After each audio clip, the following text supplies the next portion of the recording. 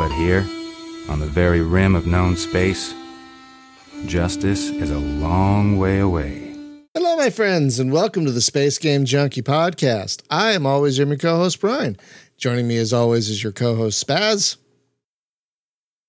I'm taking my turn. Your co-host, Julie. Hello from the great snowy north. Is it snowy again up there? Oh, yes. I'm sorry. Also joining us is your co-host, Thorsten. Hello from Germany. Your co-host, Jacob.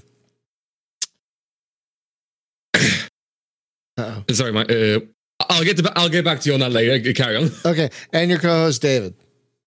Yeah, hello. And friends, joining us this week, we have a guest from, Ken, remind me, where are you calling from? Remember?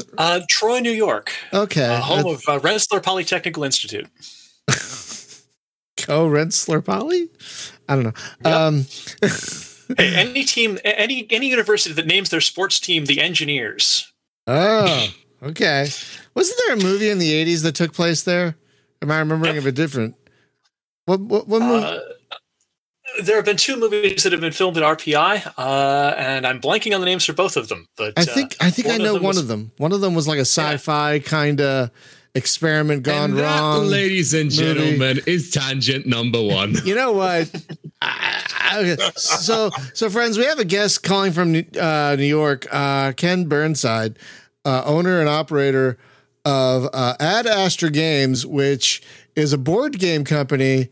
Do they win much? Which is a board game company that makes hyper real. Would you call them hyper realistic 3D space combat board games using and jet combat? Oh, and there is one jet combat game. That's right. Yeah, everyone forgets Birds of Prey exist.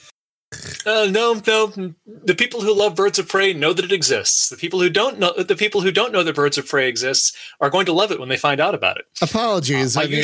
Sorry, God. Yeah, it's okay. My pitch on this is that what I really do is I make flight simulators that work on tabletop for people with slow eyesight and bad reflexes. Well, that's your pitch. That's a terrific pitch. So Jacob, this our guest today was your idea, so I'm going to turn it over to you. Well, basically, idea in the sense that I mentioned I'm on the Space Games podcast, and Ken went over and asked, "Hey, can I be there? Do you take guests?" Well, Ken, you've been on here before. Do you? It's been a while. Yes, but you were here back in 2016, I think. Yep. Yeah. Yep. Just before I moved to New York. Mostly because of James, who doesn't seem to be part of your co-host coterie anymore. No, James and Hunter, who used to be our co-hosts, they left to do their own thing. Do you remember what that's called, Spaz? Is it something .gg? Otherworlds.gg. Thank you. Otherworlds.gg. That's their thing now. So we replaced 2 co-hosts with 4 co-hosts, and now we have 6 co-hosts.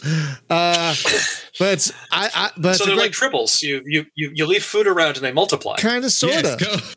Yes, like cats, kind of. Except that no cat in recorded history has ever been fed. Yes, in recorded history. You ask them; they'll tell you. Speaking of, please pass our regards to upper management.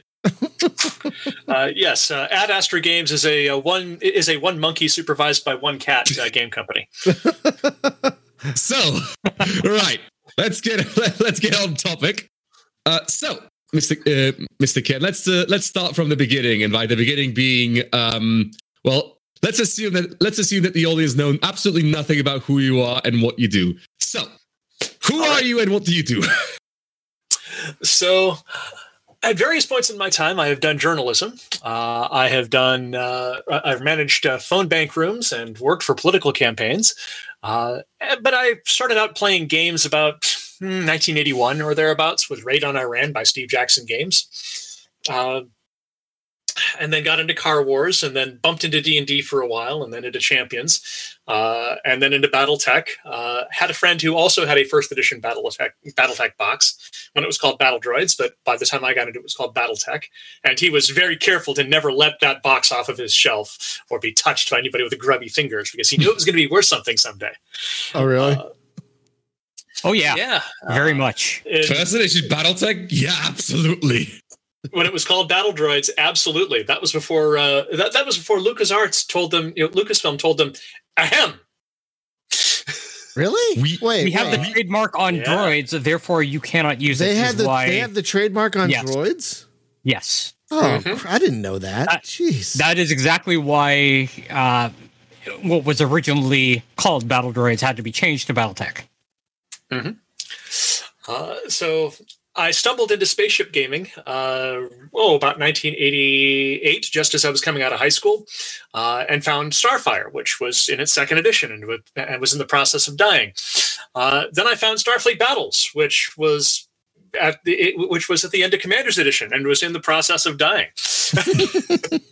I'm noticing a pattern here. Isn't that kind of, I gotta say, isn't that kind of good though? If it's in the process of dying, that means you can get everything and not worry about playing catch up. Isn't that in a way a good thing? Yeah. And then I heard that Starfleet Battles was coming out with a new edition, finally, because Commander's Edition had its last product come out in 87.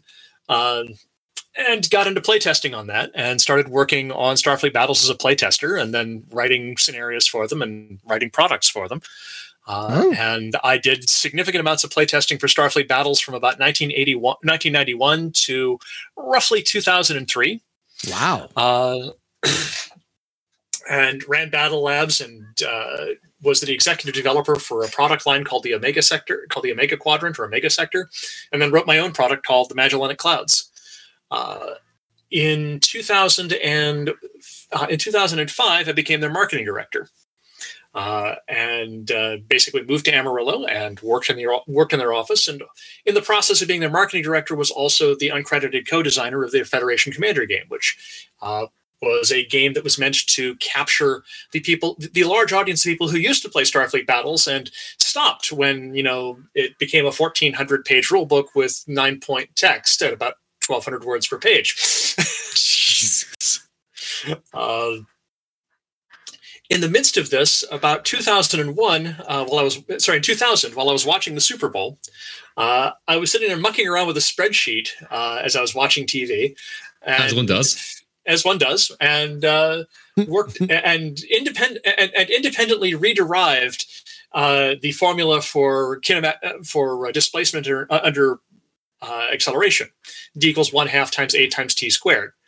And then figured out how to make that work as a segmented movement system, and said, okay, well, let's see if I can turn this into a Starfleet Battles faction. And the short answer was no, I couldn't. But when I put that together, I went onto a mailing list called SF ConsimL, and found a whole bunch of nerds who have been playing vector movement spaceship combat games for 20 or 30 years of various varieties. And it was a known thing. We know how vector movement spaceship combat works. And I was saying, but you're not doing it right because you're not factoring in displacement over time. Oh, that's an irrelevant thing. It doesn't matter. And so I put together a PDF that is up on Winchell Chung's website, Atomic Rockets. It was one of the very first things he posted up there that was comparing non-displacement vector movement with vector movement and how the errors accumulate over about 2 or 3 turns. So Chad is asking, is this entire project started as a side effect of the Super Bowl being boring? No, actually, that was not one of the boring Super Bowls. That was the one that that was the first one that the Rams won against the Tennessee Titans. The one that was basically the one where they stopped the Titans about 4 feet short of a game-winning touchdown in the last second. Right, I'm sure I would understand any of that if I watched the Super Bowl ever. Carrying on. And then you Velcro your lemons to the cat. Understood. Yes. So at that time, the game was basically 2-dimensional.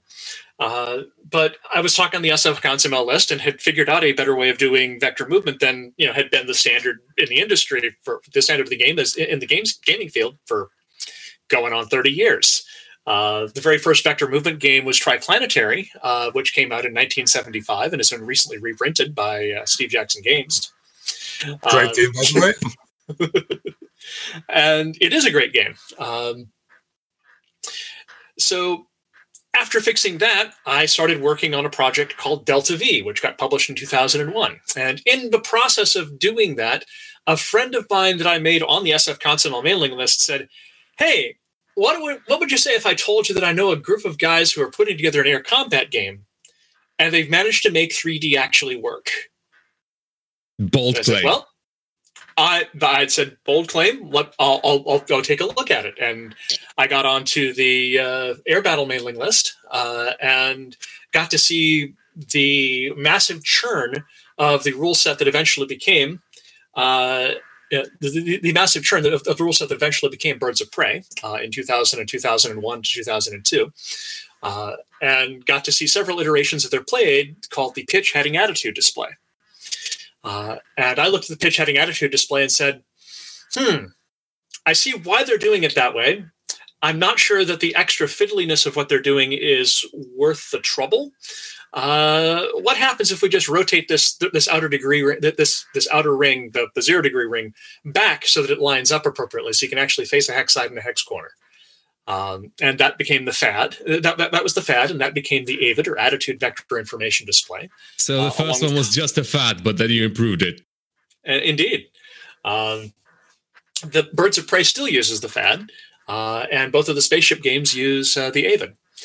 And after putting that together, and after bouncing off of their tutorial for the fad a couple of times, and then finally figuring out what it was, why it worked, and the things that I needed to learn in the appropriate space of time to make sure that I understood it, I started writing the tutorial for it for Delta V. It was a bad tutorial, but I learned a lot from doing it. Delta V came out in 2001. In 2002, after having sold out of the original 300 copies of Delta V, I put together what became Attack Vector, which came out in 2004. And in the midst of that, I also came up with tilt blocks and stacking tiles and making your counters for your ships, little cardboard fold-ups with basically artwork on six sides of a cardboard box, or box miniatures, as I like to call them, or hollow cubes, because they're hollow and they're cubes, or cuboids at the very least. And with tilt blocks and the hollow cubes, what turned that was basically the second half of the problem for getting 3D to work right. Because the problem with 3D on tabletop games is you're always having to ask, so what is your pitch and roll again, across the table as you're looking at the flat counter? What's your altitude again, as you're looking at the flat counter? And with tilt blocks, stacking tiles, and box miniatures, that was all on the table where it needed to be, where everybody could see it. The other thing that I introduced them to was, hey, if you laminate your play aid cards, you can use dry erase markers on them. And this way you don't have to actually use little flat counters for the 3 symbols that you're using on the FAD to keep track of things, so that the next time somebody opens a door, nobody has to reset their aircraft orientation state. Which is why all of the games that I publish have laminated cards in them, because that is such a great usability aid. So since then, I've won an Origins Award. I've contributed to several other spaceship combat games, because honestly, my pitch is, so long as we're all blowing up spaceships, everybody wins. Respectable. Alongside, if it's not on the schedule, it doesn't exist, and we always round towards explosions. Mm-hmm. Well, that's the point of any good space combat game, really. Yep, it is also a mathematical principle in Squadron Strike. But so far we've established the origin story up to and including Birds of Prey. But how did the whole? So from what I recall, Attack Vector Tactical was the first game to come out, and yep. How exactly did it come about, so to speak? I'm kind of imagining it was kind of a convergence of all the ideas from the previous games, but how did to some extent, yes, the idea of it come about? So having had an argument with an entire mailing list about how you're doing vector movement wrong, and having come away convinced that yes, they were doing vector movement wrong, I decided to make a game where the vector movement was done right. And the key to that was a play aid that's on the attack vector play aid card, which is the thrust chart, which shows both acceleration over time and displacement over time as two overlapping variables on a color-coded table. And then to make it work for 3D, I had to make that chart handle both flying level with a map and flying at 30 degree, 60 degree, 90 degree pitch angles with a map. And that gave me the space to go and put the little dots in between the half columns for how you track your fuel. So this is literally a card that is the size of an American business card, a chart the size of an American business card that tracks 5 different variables for physics all at once. And does so in a nice, clean, pretty way. And with that, I had the game engine for Attack Vector. After that, it was just a matter of building ships and then doing a whole bunch of research on how things take damage in space to make sure that the damage model was actually made for an interesting and fun game. Because there are lots of situations where a real-world combat situation does not actually make for a fun game. For example, modern naval surface combat. You don't have any ability to maneuver after the weapons have been fired, and the weapons are in the range of 1 to 2 hits will take out any ship. Yeah, you apply every conceivable piece of ordnance you have towards the enemy and pray that your defenses hold out. Yeah, and they won't. They won't. Eventually, something will get through. Right. So in Attack Vector, one of the things that I tried very hard to do was tune it so that the beam weapon outputs wouldn't render kinetic weapons obsolete, and that the kinetic weapon damage potential wasn't so high that everybody would just flew kinetic weapons. I also had a number of collaborators on the project, and one of them, by the name of Eric Finley, came up with the Shellstar solution for dealing with incoming projectiles. And the Shellstar solution is a set of procedures that you follow in Attack Vector when you launch a kinetic weapon, and it is a 9-step procedure that involves looking things up on tables and doing very simple arithmetic, which causes people who are math phobics to go twitch, ew. But what it does is over those 9 steps, it walks you through not 1, not 2, but 3 Newtonian reference frame shifts, and you fill out a card and hand it to your opponent, and now all of those incoming projectiles are his problem to deal with. They're not tracked on the map. You don't have to move them around. He knows when they're going to arrive. He knows what he has to do to avoid them, and then he's sitting there going, crap. which is what fundamentally the most fun parts of war games. It is looking at a problem and figuring out, right, how do I deal with this? Mm-hmm. So, as a minor sort of not necessarily a tangent, just bring this up. It seems like the primary focus of Ad Astra is to essentially make games that are complex, but throw enough play aids and do enough of the math and the big number calculations for you that you don't have to bother with the actual mathematics. You have to learn how to play the game. Right. The pitch that I like to say on that one, in addition to the flight simulators for people with slow eyesight and bad reflexes, is that we do the scary math so you can blow things up. One of the pieces of scary math that we have in there, if you take a look at an Attack Vector SSD, in the lower left-hand corner, there's a series of squares and circles. I have never seen one, so... Yeah, well, I will throw something up here in the chat for a moment, but give me a moment while I chatter and do it the same thing. There is a set of circles and squares that are there that are tracking your fuel. Each column of fuel is one hull space of fuel. When you take damage to a fuel tank, you mark off an entire column. When you burn fuel, you spend it from left to right. As you burn fuel from left to right, the units change shape from circles to squares. As you change shape from circles to squares, you end up in what happens is that is tracking how much your ship's mass has decreased over the course of applying thrust. And every time you change shape from circles to squares and back to circles again, you end up in a situation where, that's let's go find an SSD that's just by itself so you guys can take a look at it. That'll do. There, I just sent this up in the chat for you to take a look at, Jacob. Thank you. It's a PDF, unfortunately.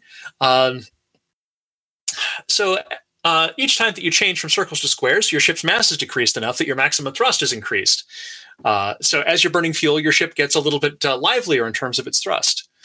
If you take a look at the track that's down there, you'll notice that some of those fuel tanks, some of those fuel columns have extra units of fuel on them, and they're towards the right-hand edge of the set. That's because as you're burning fuel, your ship is getting lighter, and as you're getting lighter, it takes minutely less amounts of fuel to get the same amount of thrust. Mm-hmm. So we do the scary math so you can blow things up because nobody really wants to do calculus at the table. Correct. More importantly, no one has the time to do calculus at a table. Even people that want to do calculus will run to the issue of it just taking forever. And you don't want to have people taking 45 minutes to take one turn. Yes. No. Well, that does actually happen in Attack Vector because a turn is made up of 8 segments. But, I joke on my server that we're going to have the Attack Vector real-time challenge where everybody has to play Attack Vector at 16 seconds per segment. If I may at this point, I'm starting to feel like I did back in grad school in advanced statistics when the instructor explained how to do linear regression by hand. And I just wondered if, it's like, okay, for those of us to whom board games within the last decade were usually things like chess, the occasional video game, how would I, as a neophyte to board games, kind of get involved in all this without looking at all that's going on and saying, oh my God, I'm lost? I think I'm going back to something simple. So, first of all, I acknowledge that what I'm doing is a niche product.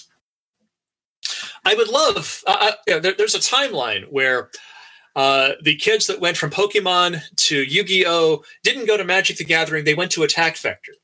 And in that timeline, we have a space program that's already using nuclear rockets. I know this. Yes. I treat it as I treat it as an article of faith. But in Attack Vector, the first chapter of the rulebook is a literal fly-through tutorial. And if you actually set up the map and set up the chocolates and set up the box miniatures and go through and shoot the chocolates for the 3 turns of programmed scripted learning, you will learn everything in the game that is not kinetic weapons in those 3 turns, and you'll see how all the pieces and parts fit together. The fact that I do all the math and you could see the math, but the math is behind a 6-foot thick quartz wall, so it can't bite your fingers. Not for lack of trying, though. Not for lack of trying. And the way I describe it is that when I see reviews of Attack Vector that say, started reading the tutorial, writing this from hospital, was lucky my wife found me first, brains were leaking out ears, if the dog had found me, I'd be dead now. That sounds, the level of accuracy you keep repeating that examples makes me think that was something someone wrote. I expect that to be something that has been repeated verbatim. So that's somebody who read the tutorial and didn't set up the math and play through it. Somebody who played the tutorial as it's intended to be played gives me reviews that say, I don't believe it. It's like a choir of angels started singing behind me and gave me 15 more IQ points. There's no possible way this should work. It shouldn't work at all. But it does. It just does. It's a miracle. You should try this. You should really... Guys? That is spot on how I felt after my first match of Squad on Strike. So I was able to put the PDF you put in the chat up on the screen so people can see it. Yeah. So the thing that we were looking at is the bottom left, which is the actual fuel display, but everything else, it looks scary, but to a slightly trained eye, it all makes sense. Mm-hmm. I say slightly trained because I haven't played AVT, so but it's not necessary for a current topic. So, your next question? Well, one thing I wanted to also add on to Julie's whole thing. If you want, while AVT is complex, there is the less complex game from Ad Astra that was made second, and that's Squadron Strike. Which would you like to introduce it, or at least the concept behind it? Sure. So Attack Vector, when I built it, was meant to be the best physics model of space combat that we could make at the time. And to be honest, it is still a better physics model of space combat than what you can actually see in an awful lot of video games. That being said, the thing that you couldn't do in it is there's no way in hell I was going to let people try to design ships in Attack Vector, because the spreadsheet on there is best described as a Visual Basic application that is gnawing its way out of the carcass of a spreadsheet, much like a wasp larva gnaws its way out of the carcass of a tarantula. And it had magic numbers galore, and it would be very, very easy to make the best possible ship with these tech assumptions, at which point all of the other ships become obsolete, and then it stops being interesting to play. Hello, BattleTech Technical Manual. What are you doing here? Exactly. And this is one of the problems that happened with BattleTech. Their design engine was such that once you started making your own mechs, you could just clean the floor out of anything that was a book mech at the time. And so with Attack Vector, I don't release the ship design engine because, well, if people don't want to do calculus at the game table, probably more of them are willing to try doing calculus for designing a ship, but no. So I decided that I needed to make a game that had a ship design engine. And this was actually a slow, agonizing decision for me. Because a friend of mine named Dan Cast publishes a game called Starmada, which has an excellent ship design system. Starmada has a much better balanced ship design system than Squadron Strike does, in that it is almost impossible to make a ship in Starmada that doesn't work, where it's very easy to make one in Squadron Strike that doesn't work. Also, but one of the things that turned it over was that on a website called the Miniatures page, which is now still up, but kind of decimal and dusty at this point, one of Dan's most rabid customers would jump into every thread about space combat games and talk about how Starmada did that thing and did it better. And then he went and did this in Attack Vector about how Starmada did three-dimensional movement better. And then I got miffed. You took offense. Mildly. So I decided I was going to go and learn the lessons from Starmada and make a three-dimensional spaceship combat game that had the same plot, move, shoot sequence of play and had a player-accessible ship design system. And this came out after I did Attack Vector and after I did Saganami Island Tactical Simulator First Edition, which was a reskinning of Attack Vector with David Weber's Honor Harrington Universe stuff in it. I still apologize for SIT's First Edition, because SIT's First Edition paid too much attention to David's numbers and not enough to the feel in the books. And as a result, it was tedious to play. Not just boring, but tedious to play. So Second Edition, SITS, was effectively a first run at doing the movement engine for what became Squadron Strike. And Second Edition for SITS sold so much better than First Edition. It was wonderful. Then Squadron Strike came out in 2008, and I have been supporting it more or less ever since. The trick with Squadron Strike is that Squadron Strike isn't just tied to Newtonian physics as we know it. It has movement modes. The movement modes are the rules regulating how ships move, and they are named after the number of Newton's laws being obeyed. Mode 0, what are physics laws? When you turn off your engine, your ship grinds to a halt, just like an ox cart. It's Aristotelian movement. In Mode 1, your ship accumulates speed from turn to turn to turn, but only in the direction the front of the ship is facing in. So it plays a little bit like an air combat game, only there's no gravity and the geometry is a little weird and different. I call that Mode 1 movement. It obeys one of Newton's laws, and it is actually a pretty good model for how most cinematic movement is shown on on both Star Wars and Star Trek. Whenever you see the Enterprise or the Millennium Falcon turning and swerving, that's Mode 1 movement. Mode 2 movement is obeying two of Newton's laws, because you've got thrust that accumulates from turn to turn, and your vectors are completely independent of the facing of your ship, meaning that you have to swivel around 180 degrees and apply thrust in the opposite direction to slow down. And recently, we've added fuel tracking to Mode 2 movement, and can actually generate the notes on, "Hi, if you burned this much thrust, if you burned this much of your fuel, your thrust increases by this amount at this level," as notes for Squadron Strike. But we don't actually use that often. The fuel tracking is usually enough complexity for what most people want to do. One of the things that I've been doing with Squadron Strike is I've started out with I started out by converting Starfleet battleships because I knew them pretty well, and use that as my, if it doesn't do this, it needs to, way of adding additional features. And then I started doing some Star Wars ships from that. One of the earliest playtests had the new Battlestar Galactica going up against an Imperial Star Destroyer. Imagine it didn't go great. Oh, it went hilariously. In particular, because the two players who were flying the Star Destroyer and its fighter wings, and the two players flying the Galactica and its fighter wings, were both told the rules for their movement mode, but not the other players. Ah. Wait, what? I don't understand. Exactly. Wait, I don't understand.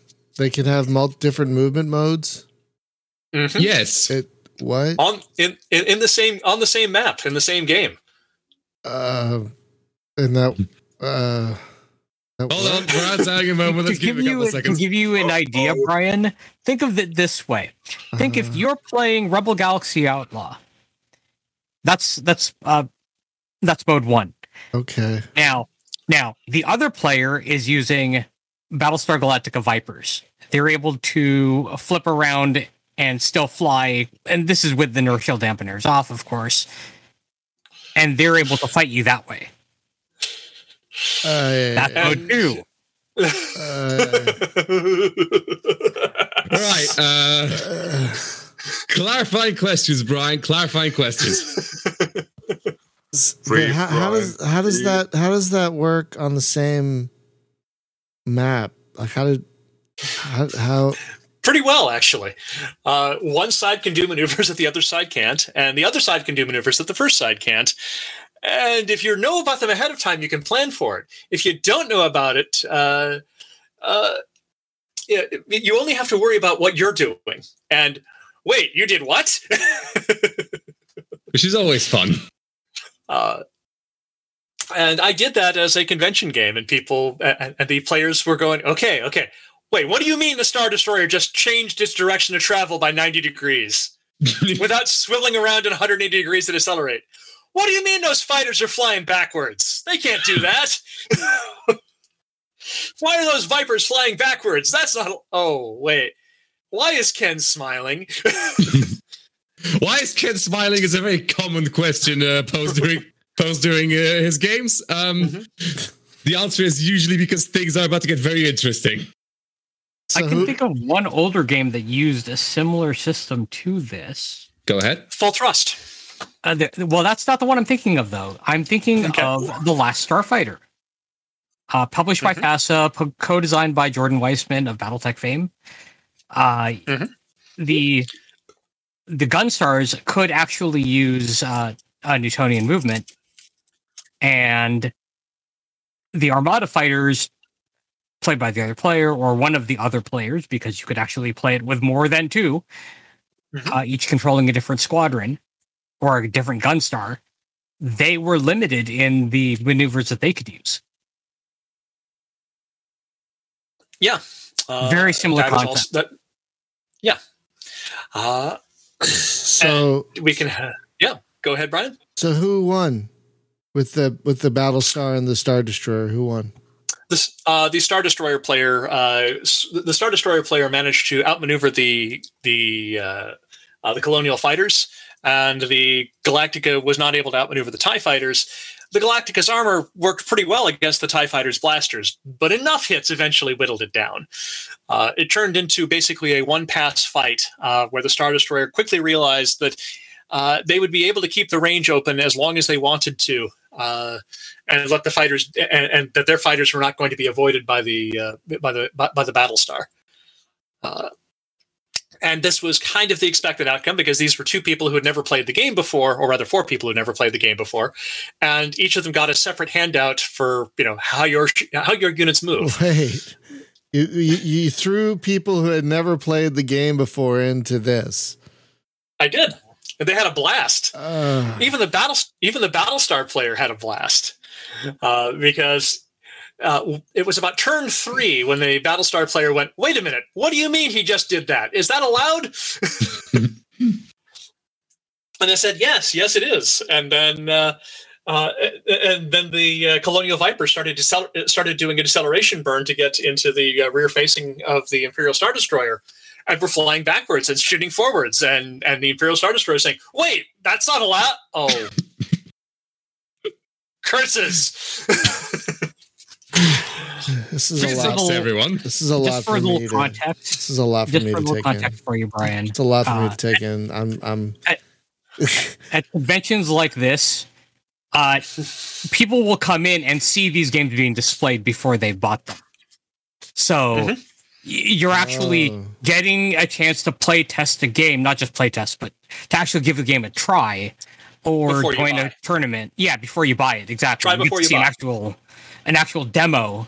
And I've been in a few myself. So that's how this works. It's not just that they're being thrown into it because, hey, you try this game. It's they sign up to do these things. Okay, so I've been to one wargaming convention, and there were a lot of these tables around, and so these are. I thought these were all people who knew what they were doing, but it sounds like these are not necessarily. These are more. A lot of these are also demonstrations to.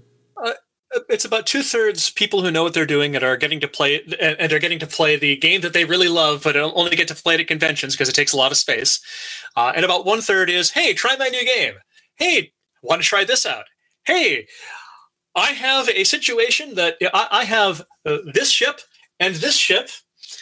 Who do you think would win between a Battlestar and Imperial Star Destroyer? Would you like to find out? And that's how Squadron Strike was put together. Since then, I've done a lot of other demos and a lot of other and have a lot of different demo scenarios. I've taken to doing smaller demos with smaller ships that are easier and faster to kill, so the demos take less time, and so that there are fewer things to learn as you go through them. An example would be Romance of the Seven Realms, which is totally not Kroger brand X-Wings versus Great Value brand TIE Fighters. Definitely not. Wait, what? Hold on. Let me just post the image. In stream chat. Mm-hmm. So it's the wallpaper. What the what?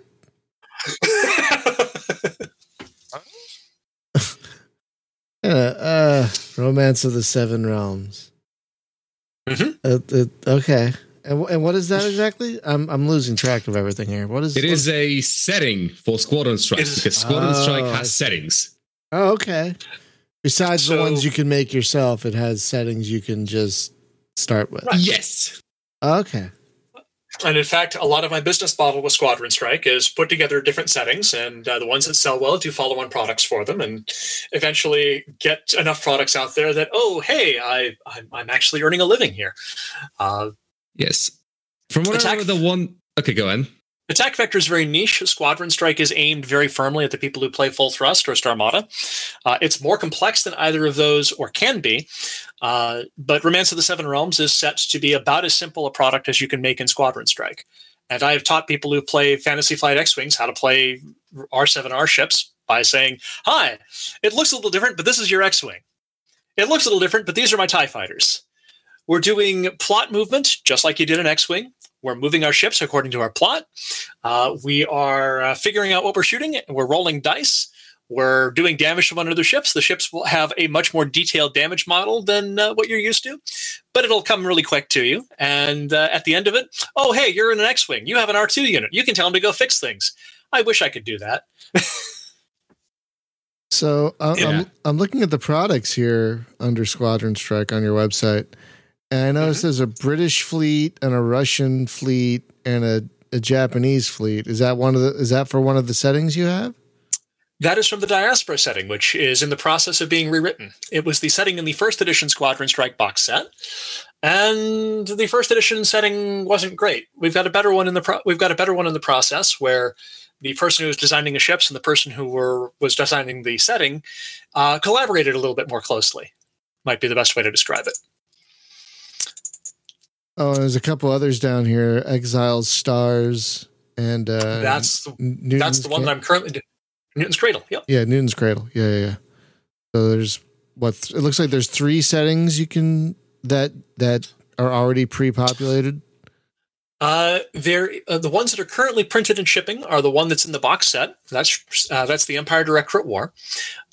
Traveler, which has an alternate box set, which has the same content in it, and Romance of the Seven Realms for right now.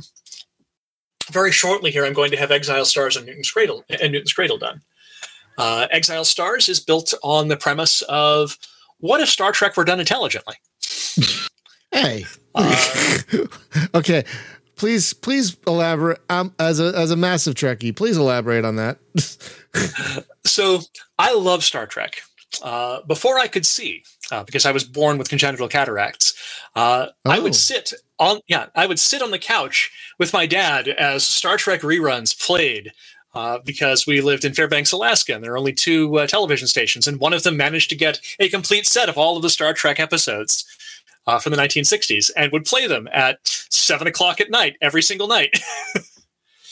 So I had Star Trek scripts memorized from sitting on the couch with my dad at the age of 4, before I could see. So I absolutely love Star Trek. That being said, Star Trek has some continuity issues, and it has some fridge logic. Yeah, it steps on itself. Let's be fair. It's 55 years. It's very 60 it's very years inconsistent. That's the one universal issue that has been there since basically day one of Star Trek. But just basically any big universe like that will step on itself. Runs into that sort. Yeah. So would I say what would it be like if Star Trek were done intelligently? That's not meant to diss Star Trek, because quite honestly, Star Trek: Strange New Worlds is aimed so square in on me as a demographic that I'm halfway expecting that if I showed up in the writer's room, there would be a picture. There'd be a blown up 3 foot by 4 foot picture of that awful photo of me in my Google profile with candles in front of it as a shrine. It's so good. It's so good. It really is. That episode where they were hiding in the gas giant from the Gorn. Mm-hmm. Just one of the best Star Trek episodes of the last few decades, I think. Yeah. So I want you to. So anyway. Exile Stars is inspired by Star Trek. Mm-hmm. In Exile Stars, the human faction is called the Interstellar League. And they're actually refugees. They have been running for 22 years. We don't actually say what they're running from, although I know, and anybody who knows science fiction tropes can guess very easily. But they stumbled across the fringe of a multistellar interstellar government, for lack of a better term, called the Rulamani Banks. And the Rulamani Banks are run by the Rulamani, who are a species of obligate carnivores that are vaguely avian-like, who developed banking before they developed agriculture. Because banking, in the terms of being hunter-gatherer societies, is keeping track of favors. I fed you the last time I brought the meat in. You owe me a favor now. And that became the basis of their culture. The Rulamani are also very picky about what planets they consider comfortable enough to live off of, more so than humans are. And they basically said, okay, we will lease you this stretch of worlds over yonder, farther spinward, and we'll trade with you, because you obviously have things that we don't have. We're really impressed with your 3D printing technology. Really, really impressed with it. Well, the 3D printing technology is built off of what Star Trek would call transporters, and it turns out that the League's heavy weapons are in fact transporters. They beam chunks of the enemy ship out of the ship and disperse it as loose atoms sorted by atomic mass, about 3,000 kilometers that away. Delightful. Yes. Their phaser analog is called an antiproton auger. And like the phasers in Star Trek, it is actually the one with the overload function. Starfleet Battles got that wrong. And it turns out that being leased these worlds on the far frontier wasn't entirely an altruistic thing by the Rulamani, because a little farther to Spinward is a group of people that are a little bit more aggressive and more territorially inquisitive. And so the Rulamani put the humans as a buffer state between them and the Carthian domains. I see. So it's a bit similar to Nexus the Jupiter incident, the storyline in there. A little bit hither and there. It borrows from a few other things as well. The goal with this is to make a Star Trek that does not have the human faction being the dominant culture that everybody aspires to. Although this is still an aspirational society. This is still a Star Trek style human post-scarcity society, or very nearly post-scarcity. When you have the ability to transport things, and you have the ability to 3D and use those transporters to mine minerals and things like that, and you have the ability to reassemble things, well, you have the ability to basically make anything you can imagine. So it quickly becomes a post-scarcity economy once they're no longer terrified refugees. Now, on the exact opposite end of the spectrum there, Newton's Cradle. Mm-hmm.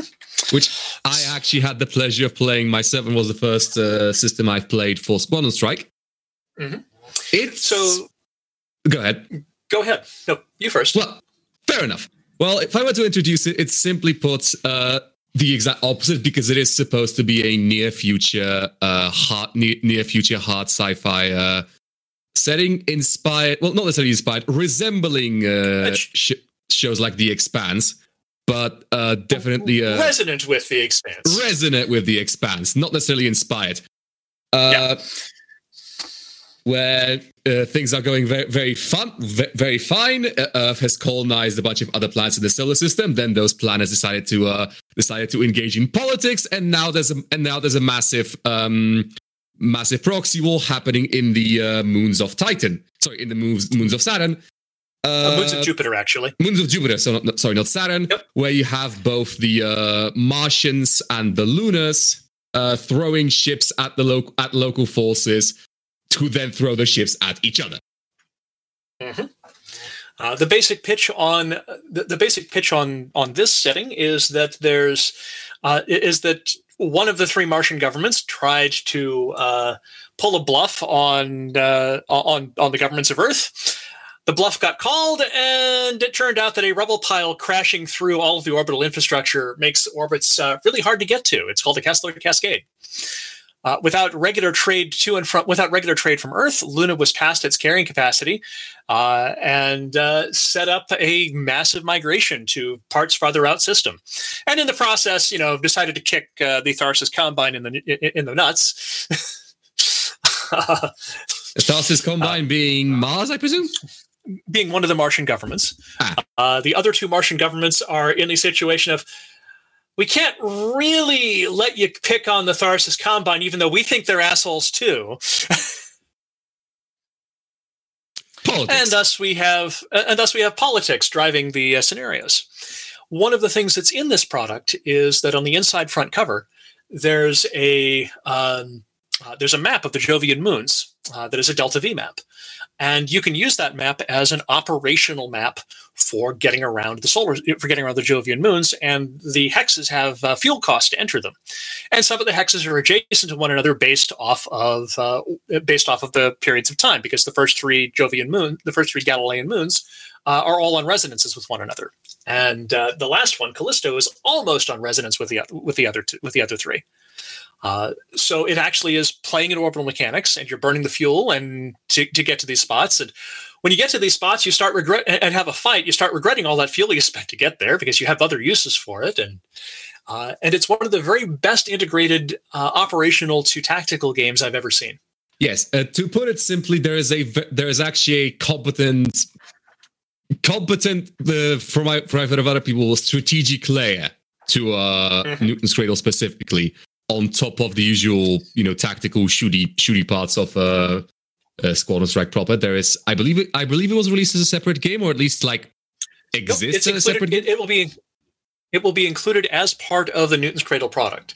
The map is printed on the inside cover. We've got some materials that go in with it, and a separate little rule book for it. It has been put together as a tabletop simulator module by Tao Deichmann, the designer of it. And if you guys like having me on, perhaps next time around, after I get Newton's Cradle ready to launch, you can have Tao Deichmann and I on as a joint interview sometime. When is that happening? Just out of curiosity. I'll let you know. I'll let you know 2 weeks before it does, or 3 weeks before it does. But it's one of those. I have so many things that I'm juggling that I have to finish a couple of these things and ship out the newest product before I can finish off the other ones. So understood. It's the problem of being a one-person supervised by one cat game company. Yes. Your website claims Newton's Cradle is expected. Yeah, it was supposed to be out.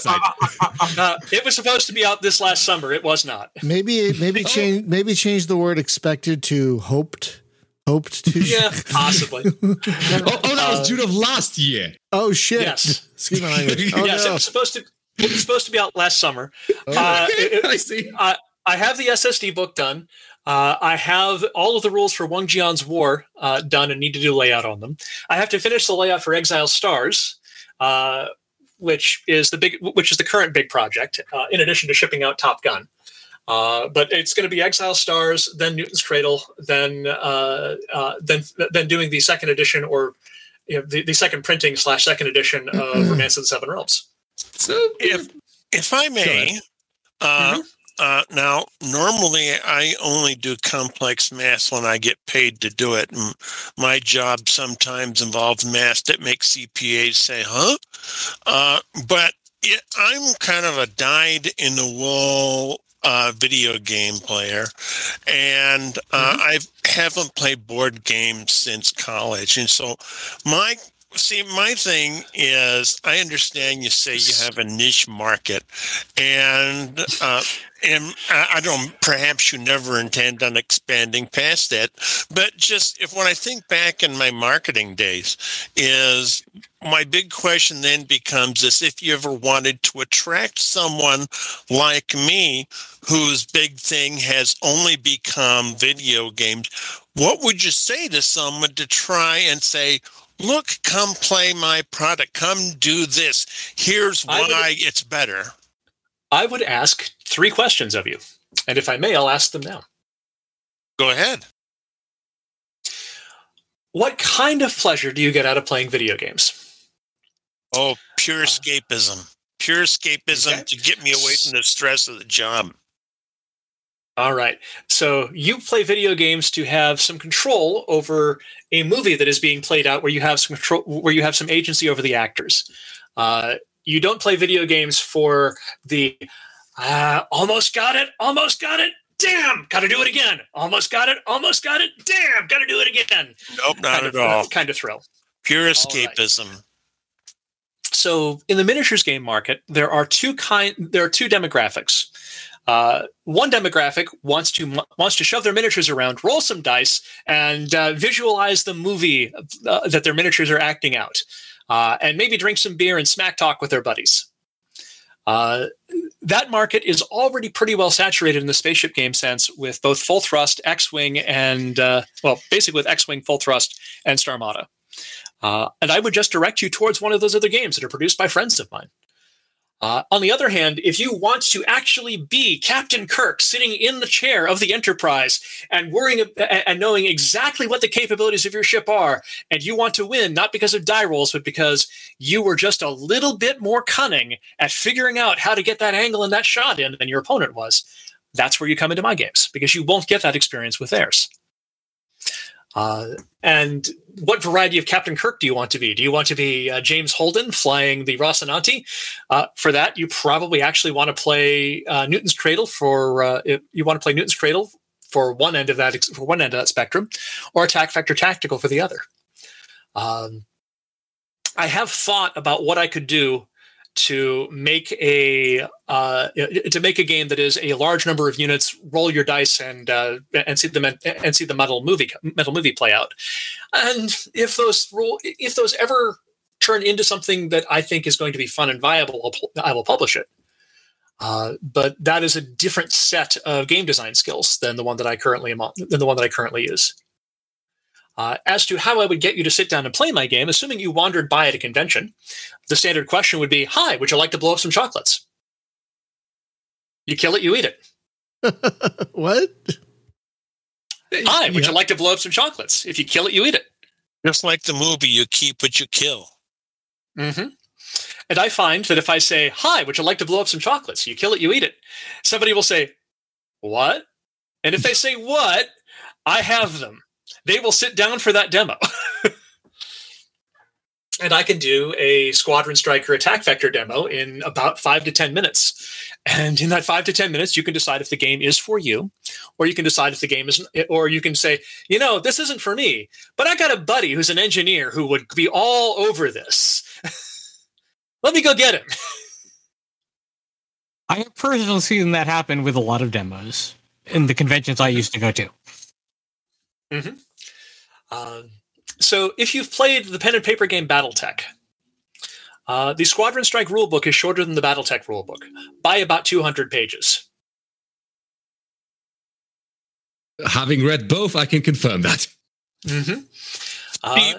My follow-up then would be is I had a good friend that used to play board games, used to play like chess with me all the time, and without being too much of a bummer, he died in the early days of COVID. So then my question becomes, is something that we talked about just very shortly before we started on the air is there some way for me to reach out to the rest of your community and kind of do this remotely? Absolutely.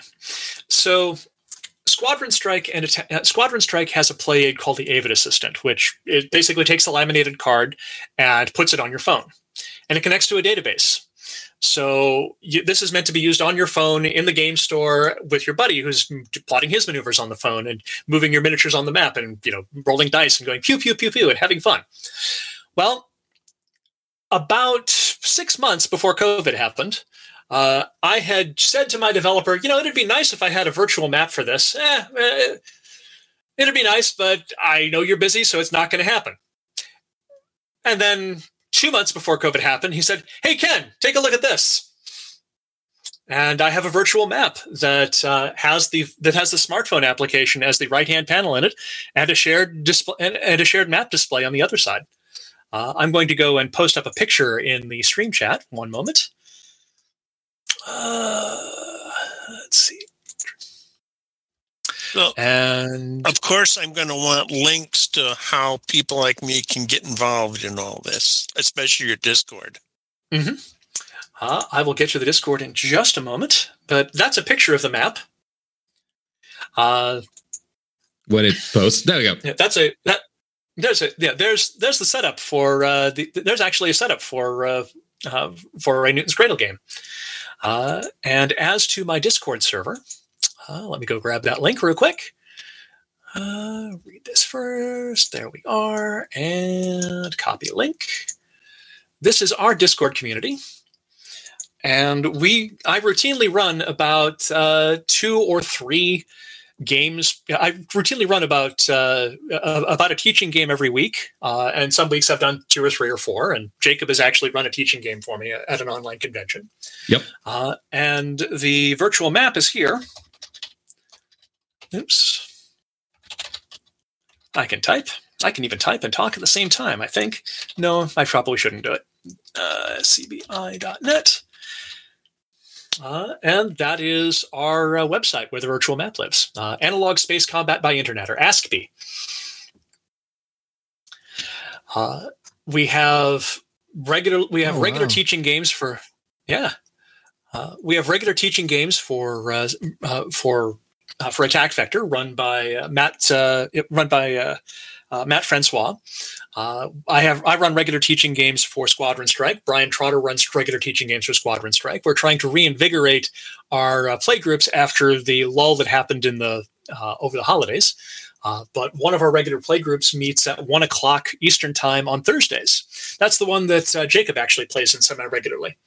Yep. It's called British Thursdays. We have a playtest night that happens every Thursday night at about 7:30 Eastern Time.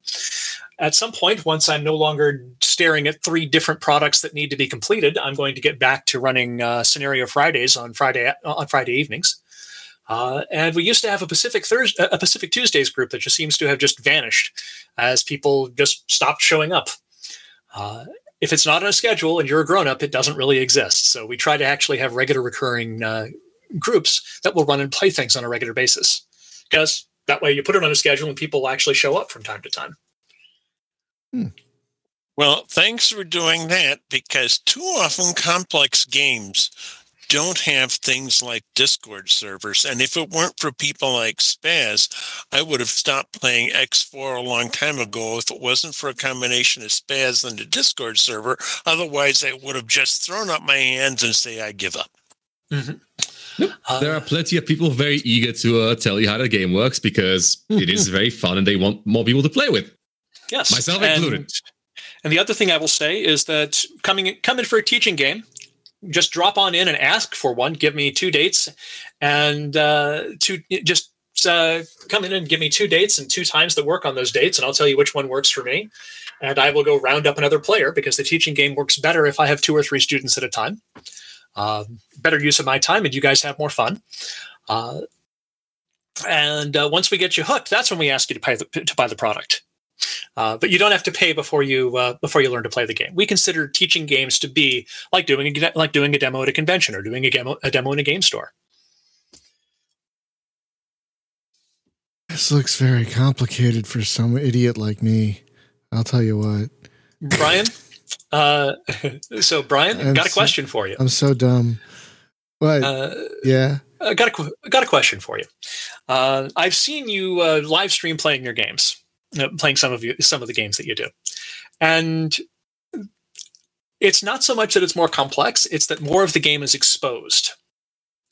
More of the things that you have to make decisions about are exposed, and some people like making decisions and thinking them through, and some people want to click on things and see the movie unwrap. Depending on the setting, I think you would enjoy Squadron Strike. There are some settings in Squadron Strike that I'm not sure that you would enjoy. For example, one of the settings that has been built twice and is going to go and is going to get redone another time, a third time at the very least, is this one. I'm going to go put a piece of artwork up as soon as I find that rocket cover web. There we go. Yes.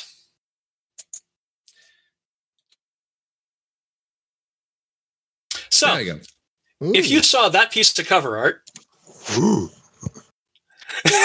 there's the answer I'm expecting.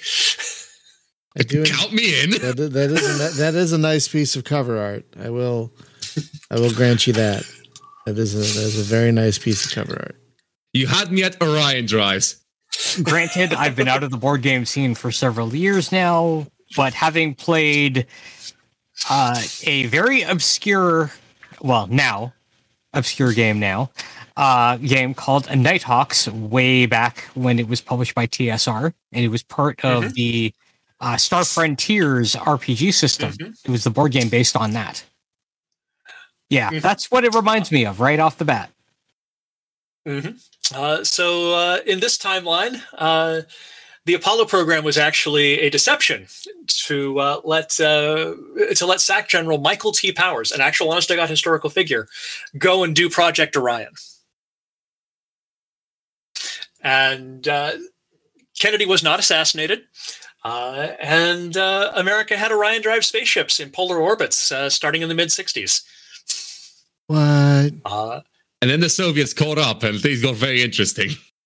And then Jimmy Carter got elected president and signed a treaty that basically gave the Soviets control of large chunks of the moon. And Ronald Reagan got elected by saying, you got to elect Republicans. That Democrat peanut farmer gave the Russians the goddamn moon. Which, so far, so in character for Ronald Reagan. It does sound like Knowing something what we know now. It does sound like something he would have said. Yeah. And in his State of the Union address in 1982, in his State of the Union address in 1972, he basically said, "America cannot afford to let Mars turn red." And so we went towards Mars. Yeah. And the lunar treaty took a line, and the lunar treaty says, "No truce outside circumlunar orbit." Oh, sorry, no truce. So now we have Soviets versus Americans flying Orion drive ships, lobbing nukes at one another, trying to win uncontested control of Mars. I imagine it's a very rock attack sort of game if you have 1970s tech throwing nukes at each other. Hey, 1980s. That doesn't help much. We don't exactly have nuke sniffers and electronic warfare in the 1980s. It still sounds nukes are still plenty deadly. It still sounds cassette futury, which definitely. Which I love. It absolutely is. It is absolutely cassette futury. One of the other products that I don't have cover art for yet is Ringgate. I was frustrated with the project and started mucking around with a ship design spreadsheet and ended up designing 2 factions and a third one, then a fourth one, and came up with a background for them. And the Ringgate universe is set in the late 2100s. After we discovered just how badly we screwed up the environment with global warming. Now the dominant powers are Australia, Korea, and Argentina. Because everything towards the middle of the equator ran into famines, and then there was the milk plague. Sounds fun. Milk yes. plague? Yes. Somebody genetically engineered a note that I wrote this in 2017. Somebody genetically engineered a coronavirus that used the receptors that keep people from that allow adults to drink milk without getting sick as its entry point. Yeah, that'll cause some trouble in places outside of Asia, mostly. Yes. And it wasn't a lethal plague, but it was a mass debilitation event. And between that and the crop collapses and the like, it was a very bad 70 years. And then we went to space. Mm-hmm.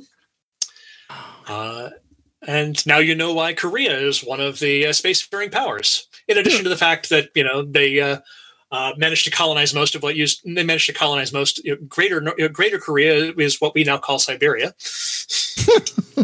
Wow. Lots of interesting things have happened. I guess have happened over the past 100 years. I do love these settings. I must admit, I do love these settings. So one of the things that happens in Ringgate is that an AI-driven probe was exploring the moons of Uranus and stumbled across a thingamabob. As probes tend to do. As probes tend to do. It came across a thingamabob. And they figured out how to turn the thingamabob on. And the thingamabob is a gate that looks like a ring. And it has an interior diameter of 18.34 meters. And the properties of physics inside on the other side of the gate in a space called ring space are very, very different. And one of the things you can do in ring space is that if you run a current from a power plant on our side of the gate through the gate to the other side, the difference in time means that the calculations for power conversion are very, very different. Which led people to believe that the ring gates were actually created by people who are native to the ring space, who punched into our universe as a power extraction mechanism. Okay, is that the one that's like 2 movement modes at once? I remember there being one of those. That is one that has 2 movement modes, but ships in ring space move by mode 1. Ships in Newtonian space move by mode 2. Right. One of the other things that they've supposed is that the dark energy that's causing the expansion of our universe is actually the mind tailings of that energy extraction from the Ringgate universe. Whoa, Fun. That's interesting. And the other thing is they learned how to build more ring gates, but they found out that you can only install a ring gate from the ring space side. So you have to send it through the gate in parts, assemble it in ring space, and then expend a couple of nuclear weapons in a very carefully contrived pattern to punch through. And also back into our space. Hope that you punch through in the right space, I imagine. Yes, that does help. However, it's a little bit easier to find out because distances in ring space are compressed by a factor of e raised to the power of e raised to the power of e. Understood. And our constant e shows up in a lot of places in ring space that it doesn't apply in our universe. E being the constant of... natural logarithm. 2.817, the rest of it's an irrational number that goes on from there for bazillions. Oh, right, I remember. Yeah. Euler's number. Yeah, Euler's number. Euler. So, yeah, Euler's number shows up in ring space in a lot of the physics in places that it shouldn't. So they found a bunch of other ring gates and went through them. And have found a few other cultures that are traveling through ring space and are being very circumspect about being caught in ring space. But they've not found the locals. If they have found the locals, nobody's reported back on it. They have they punched a ring gate into a star system and found a Jovian planet because you basically need to anchor a ring gate around a gas giant-sized mass for its orbital period. They found a Jovian-sized planet that had tens of thousands of O'Neill cylinders around it. That's a lot. And every single one of those cylinders was filled with corpses. Cosmic horror, my favorite. I kind of describe Ringgate as the interference pattern between Arthur C. Clarke and H.P. Lovecraft. Works for me. Like, I'm sold. Yes, that sounds to me too. I've got a question for you, and I think I probably know the answer, but you never know because I've got a friend who works at a AAA developer, and he's a director, but he started out as an ichthyologist. And so my question is, why did you say to yourself, hey, board games instead of, hey, video games, or why say board games at all? So part of it is that when I tried taking computer science classes in college, I bounced right off of them. Part of it is also that I had started out doing board games and RPGs while I was in high school. I actually paid for my first year of college by publishing the second cyberpunk RPG that was ever published. Yeah, Renegades. And if you can find a copy of it with the blue cover, I will pay you $20 for a copy to send it to me. I will pay you $40 for video of you putting it through a shredder, pouring lighter fluid on the shreds and lighting them on fire. But the one with the blue cover. I published an RPG when I was 16, and I don't want anybody, and I want people to know that it exists so that they can either send it back to me or so they can destroy it so nobody else can see it. That's what's going on, Brian. Okay. Wow. Remove all the evidence. Yes. To give you an idea of just how bad it was, I figured that D100 tables weren't enough resolution. But if you took 3 10-sided dice, you could get a D1000 table lookup. Oh no! But D1000s. Wait, what? Does that Let the man finish. Sorry. Okay, so a D100 you take 2 D10s. One's a 10s die, one's a 100. One's the ones die. For a D1000, you take 3 D10s. One's the 100s die, one's the 10s die, one's the ones die, and you roll all 3 of them at once, and you get a number between 999 and 0 and 000. Oh, okay. That makes a lot more sense. Okay. Yeah, I had to unpack the D1000 thing for you because I realized that you probably hadn't played Call of Cthulhu, or if you had, you lost enough sanity points that you didn't remember playing it. I've played Warhammer, so same principle. Yeah. Oh, So it turned out that a flat D1000 table, wasn't really what I was looking for. Really? So what I had you do was I had you roll 3 D1000s with 3 and take the median value. Wow. What median? There's 3 of them. I was 16. In my defense, I was 16. It was 1986. So, what did we learn from this? Also, in your defense, compare that to Shadowrun, another game that was out not too far around that time. Mm-hmm. And it included a mechanic in which you could die. You had a 1/6 chance of dying from a fall from any height, which included things like tripping over a curb on the street. Oh man, I remember this rule. That sounds like a King's Quest game. That sounds like you had it. Yeah, so if you had a fall from any height, you would roll 1d6, mm-hmm. and you could die from that. From a fall from any height, including tripping over a curb. Mm-hmm. So, will we find this game in the desert next to those ET cartridges? Maybe. I don't know. But I was running this game. I was running this game off of a bulletin board service that I was running out of my bedroom with a second phone line that I paid for with the proceeds from this game, and kept on selling it until I graduated. From high school, and the money that I made from that helped pay for my first year of college. So that's kind of why I did board games before I did computer games, and then I tried taking computer programming in college and just bounced right off of it. So you have technically been in the tabletop gaming industry from since age 16. From age 16, yes. So what did we learn? We learned once again that you can become a very competent game developer if you just screw up enough along the way. Yep, that's kind of that was the course curriculum when I was doing it. I'm sorry, 3D1000 take the median. That's a complete first. I'm still recovering from that one.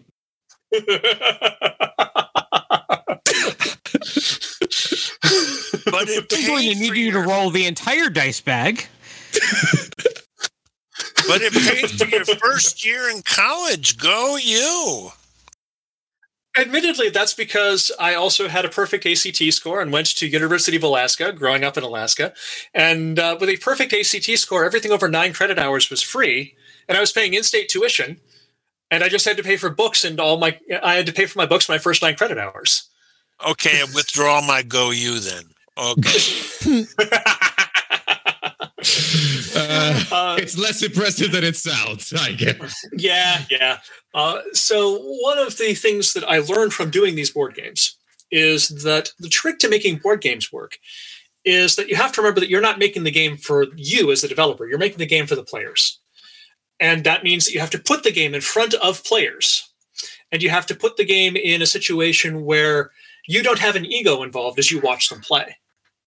The most useful playtesters I've ever had were the ones that almost got it. They were playing along, and then suddenly they got lost. And then I could sit back and look at my notes and go back and ask them questions and say, okay, you were fine up to this point. This is how I explained it. Let's see if I can find a different way to explain it that works for you so I can find out what I missed in covering this for you. I found and yes, Emmett, I really did in fact use rules-based buff to pay for credit hours, because everything over 9 credit hours was free at University of Alaska Fairbanks if you had a high enough ACT score, which is part of the reason why I took 21 to 24 credit hours per semester for my first 3 semesters of college. So learning how people fail on things is an important piece of information for developing games. It is also something that is very important for doing computer games when you have early access and beta stuff. one of the things that I really find frustrating when I watch the dialogues on computer game development is just how, boy, that's the other reason I'm not in computer games, aside from just, not having the programming or art skills for it. It's the interacting with the customers. Oh, good Lord. It's like the online forums for computer games are a filter for how much of an asshole can you really be? Oh, man. We know that all too well around here. Yeah. Oh boy. Yeah. I'm sorry. And, compared to putting up with that versus, making board games and making less money, I'd rather make the board games, to be honest. I value my mental health more than that. Yeah. Yeah. Totally fair. The way the way I describe a friend of mine who happens to be a woman who works in computer games. Let me look at her inbox for her work email. Oh no. And you know what? And I didn't read any of the emails because that's confidentiality, but I could just read the headers. Oh. As she scrolled through. Oh no. And if I had to put up with that for my job, I would just I would go back, I would go work in a sewage treatment plant to find a better grade of turd. Yeah, that sounds about right. That sounds about, that's not necessarily a familiar experience, but a expected one. We can say that we know quite a few devs who have been on the show and are no longer in active development. Yeah. Because of that kind of thing. Yeah. Plus the fact that video games are built entirely on crunch. No matter what they say, there's not a single video game that didn't end in soul-crushing crunch at the end. And the programmers that they get straight out of college. The artists they get straight out of college. So they're 21 and 22 and think that working 80 hours a week for a video game is the coolest job ever. And then they burn out. Badly. Yep. Fast. It's not. That's an entirely correct assessment. That is how things just work in the industry. Yeah. And on the flip side, I can actually make a very modest living, and it becomes slightly less modest as I put out more products. But I can make a modest living. I can make a modest living by spending money printing products and selling them, and make my money back and a little bit of a profit, and keep the lights on, and work on the next one. And each product that I do adds to this, and I don't have to answer to anybody but me. Well, okay, I have to answer to the cat. Always got to answer to the cat. Well, yes. Management, after all. Yeah. Yes, he is upper management. And that is part and parcel of how this works. I don't have to I don't have to justify to somebody why I'm making Attack Vector. Attack Vector has its audience. I don't have to justify to somebody why I'm publishing Birds of Prey. Birds of Prey has its audience. But I can, as the publisher, talk to the dev team on Birds of Prey and say, so everything you can do that streamlines this just a little bit more without sacrificing the things that make Birds of Prey frickin' awesome, I encourage you to do. Please do not worry about, let me worry about the publishing details. Tell me what you need. I'll find the solutions for it. Because Birds of Prey is the product that sells the best through game stores, but it seems to have the slowest growing, it seems to have a flat player base.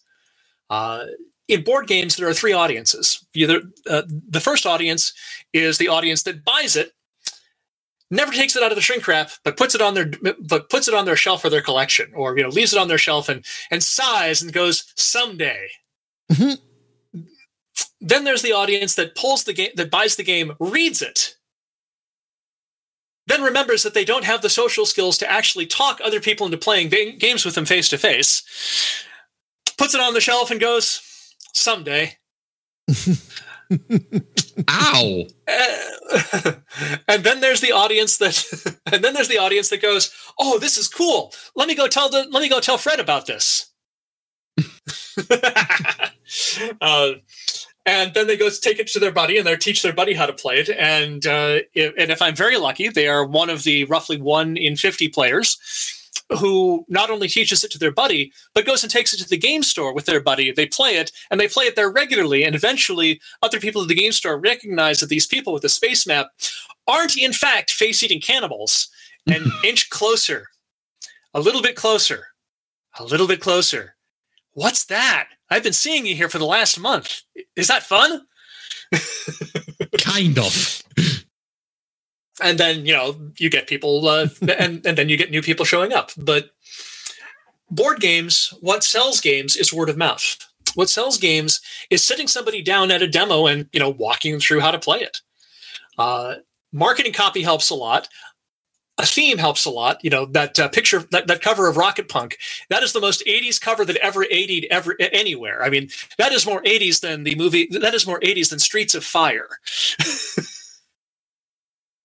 Agreed. 80s. That is pretty 80s. Yeah. That is more 80s than Iron Eagle. Oof. Wow. Whoa. Slow down there. Whoa. Claim there. That's a bold one he pulled out. Even I got that one. Whoa.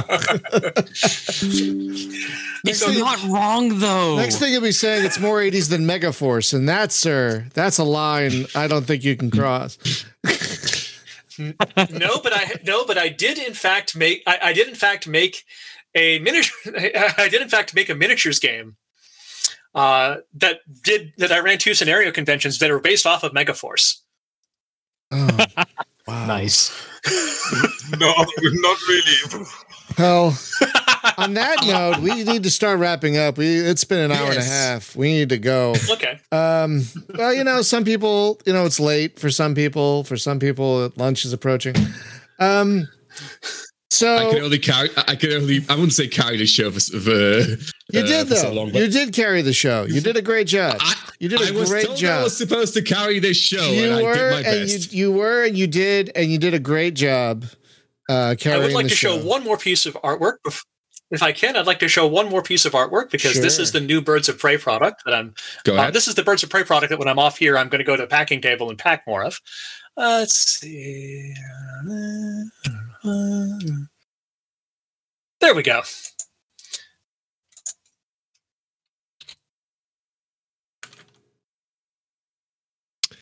Which is, I'm surprised it hasn't happened yet.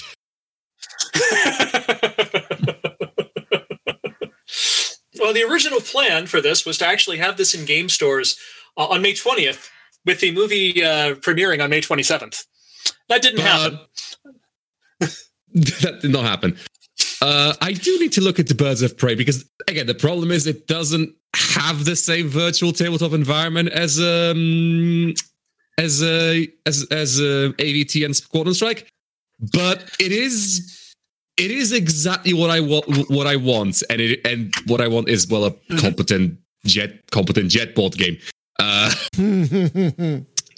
Yeah, because I'm insane. Up until DCS came out, Birds of Prey was more accurate than any flight simulator, than any combat flight simulator you could put on your TV, that you could put on your computer.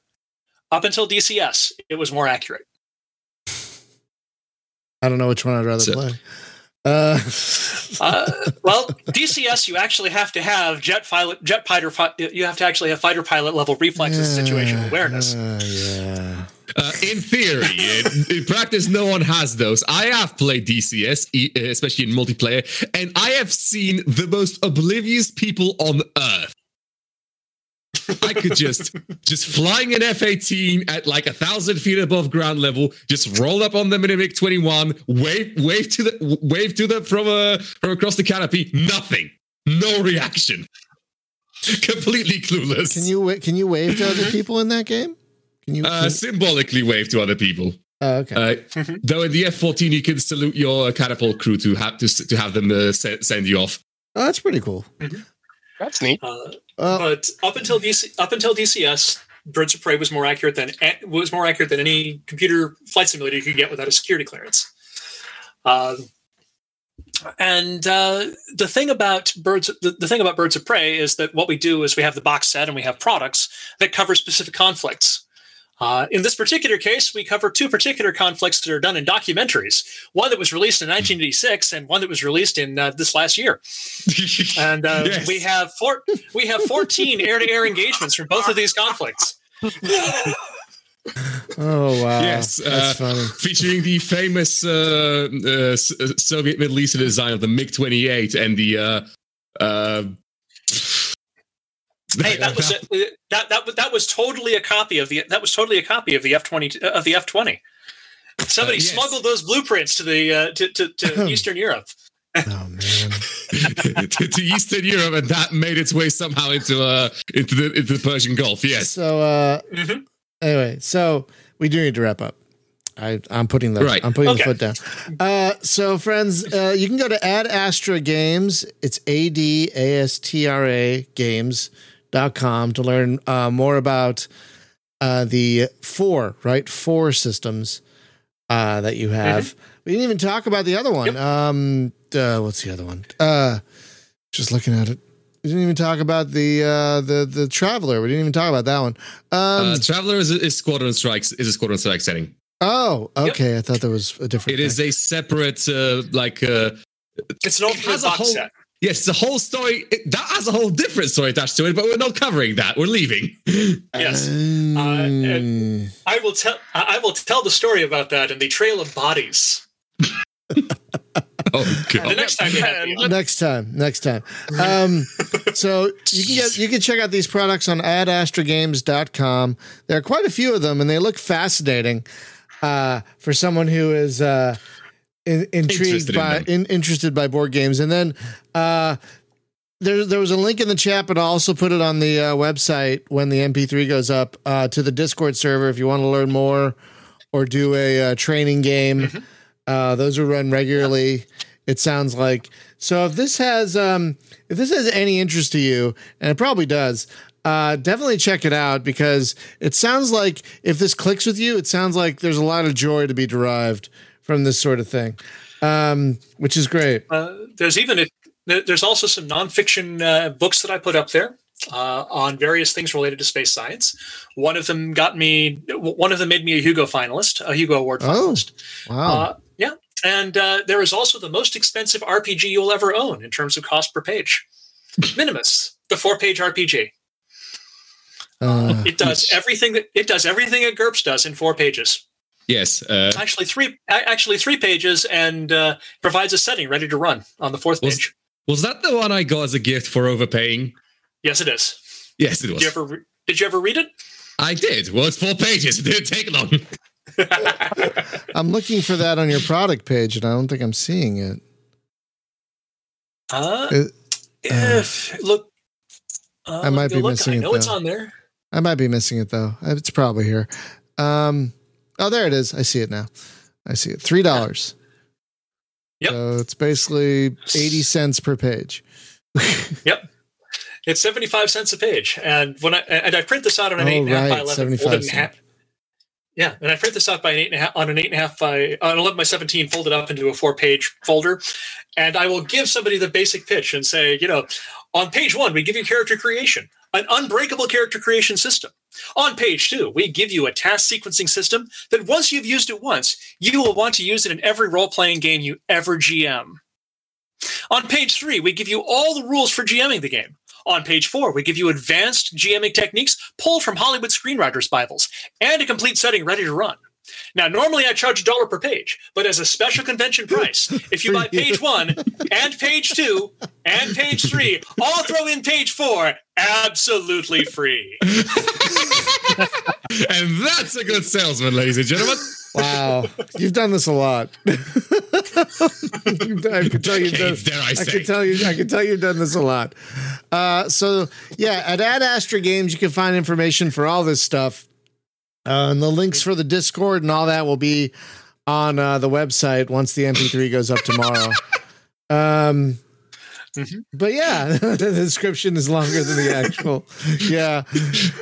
So Ken, I want to thank you for coming back on again, and we will definitely have you on again when what's the name of the thing that you said was going to be ready? Newton's Cradle, whenever that's. You should since you don't have the year on the website, you could say expected to ship June 27th of 2024. You don't have the year on there, so it could be next June. It could be 2 Junes from now. It's fine. It's totally fine. You don't have the year on there.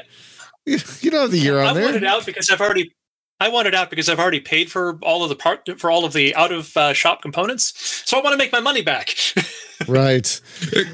Well, give us a heads up when that's about to ship, and we'll definitely have you back. And maybe we'll have time for. I didn't have time for a training game, but maybe at some point in the future I'll have time for a training game where my brain. But okay, if I ever attend a trading game, I'm just telling you, I'm giving myself permission to leave if my brain starts to melt. Like if it's like, this is too much, I'm out.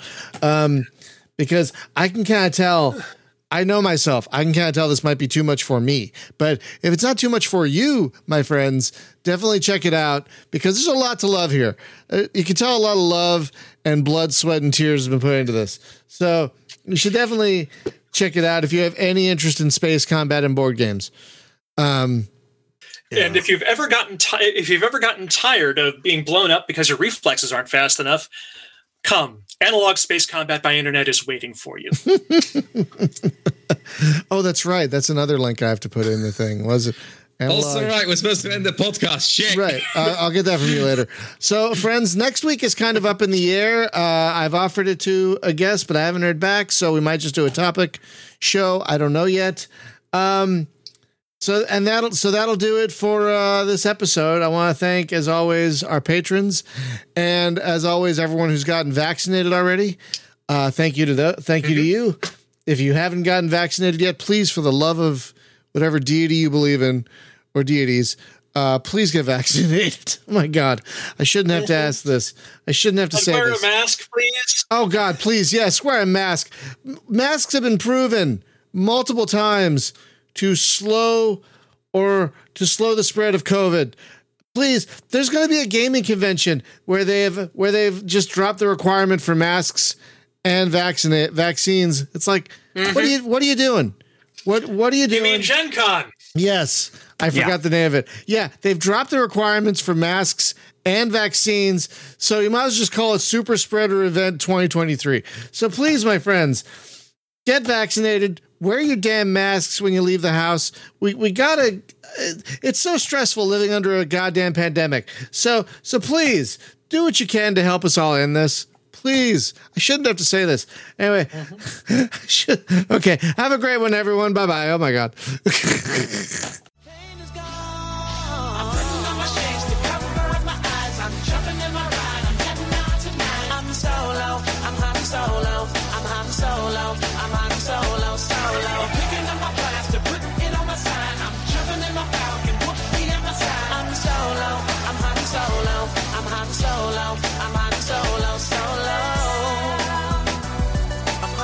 Nice job.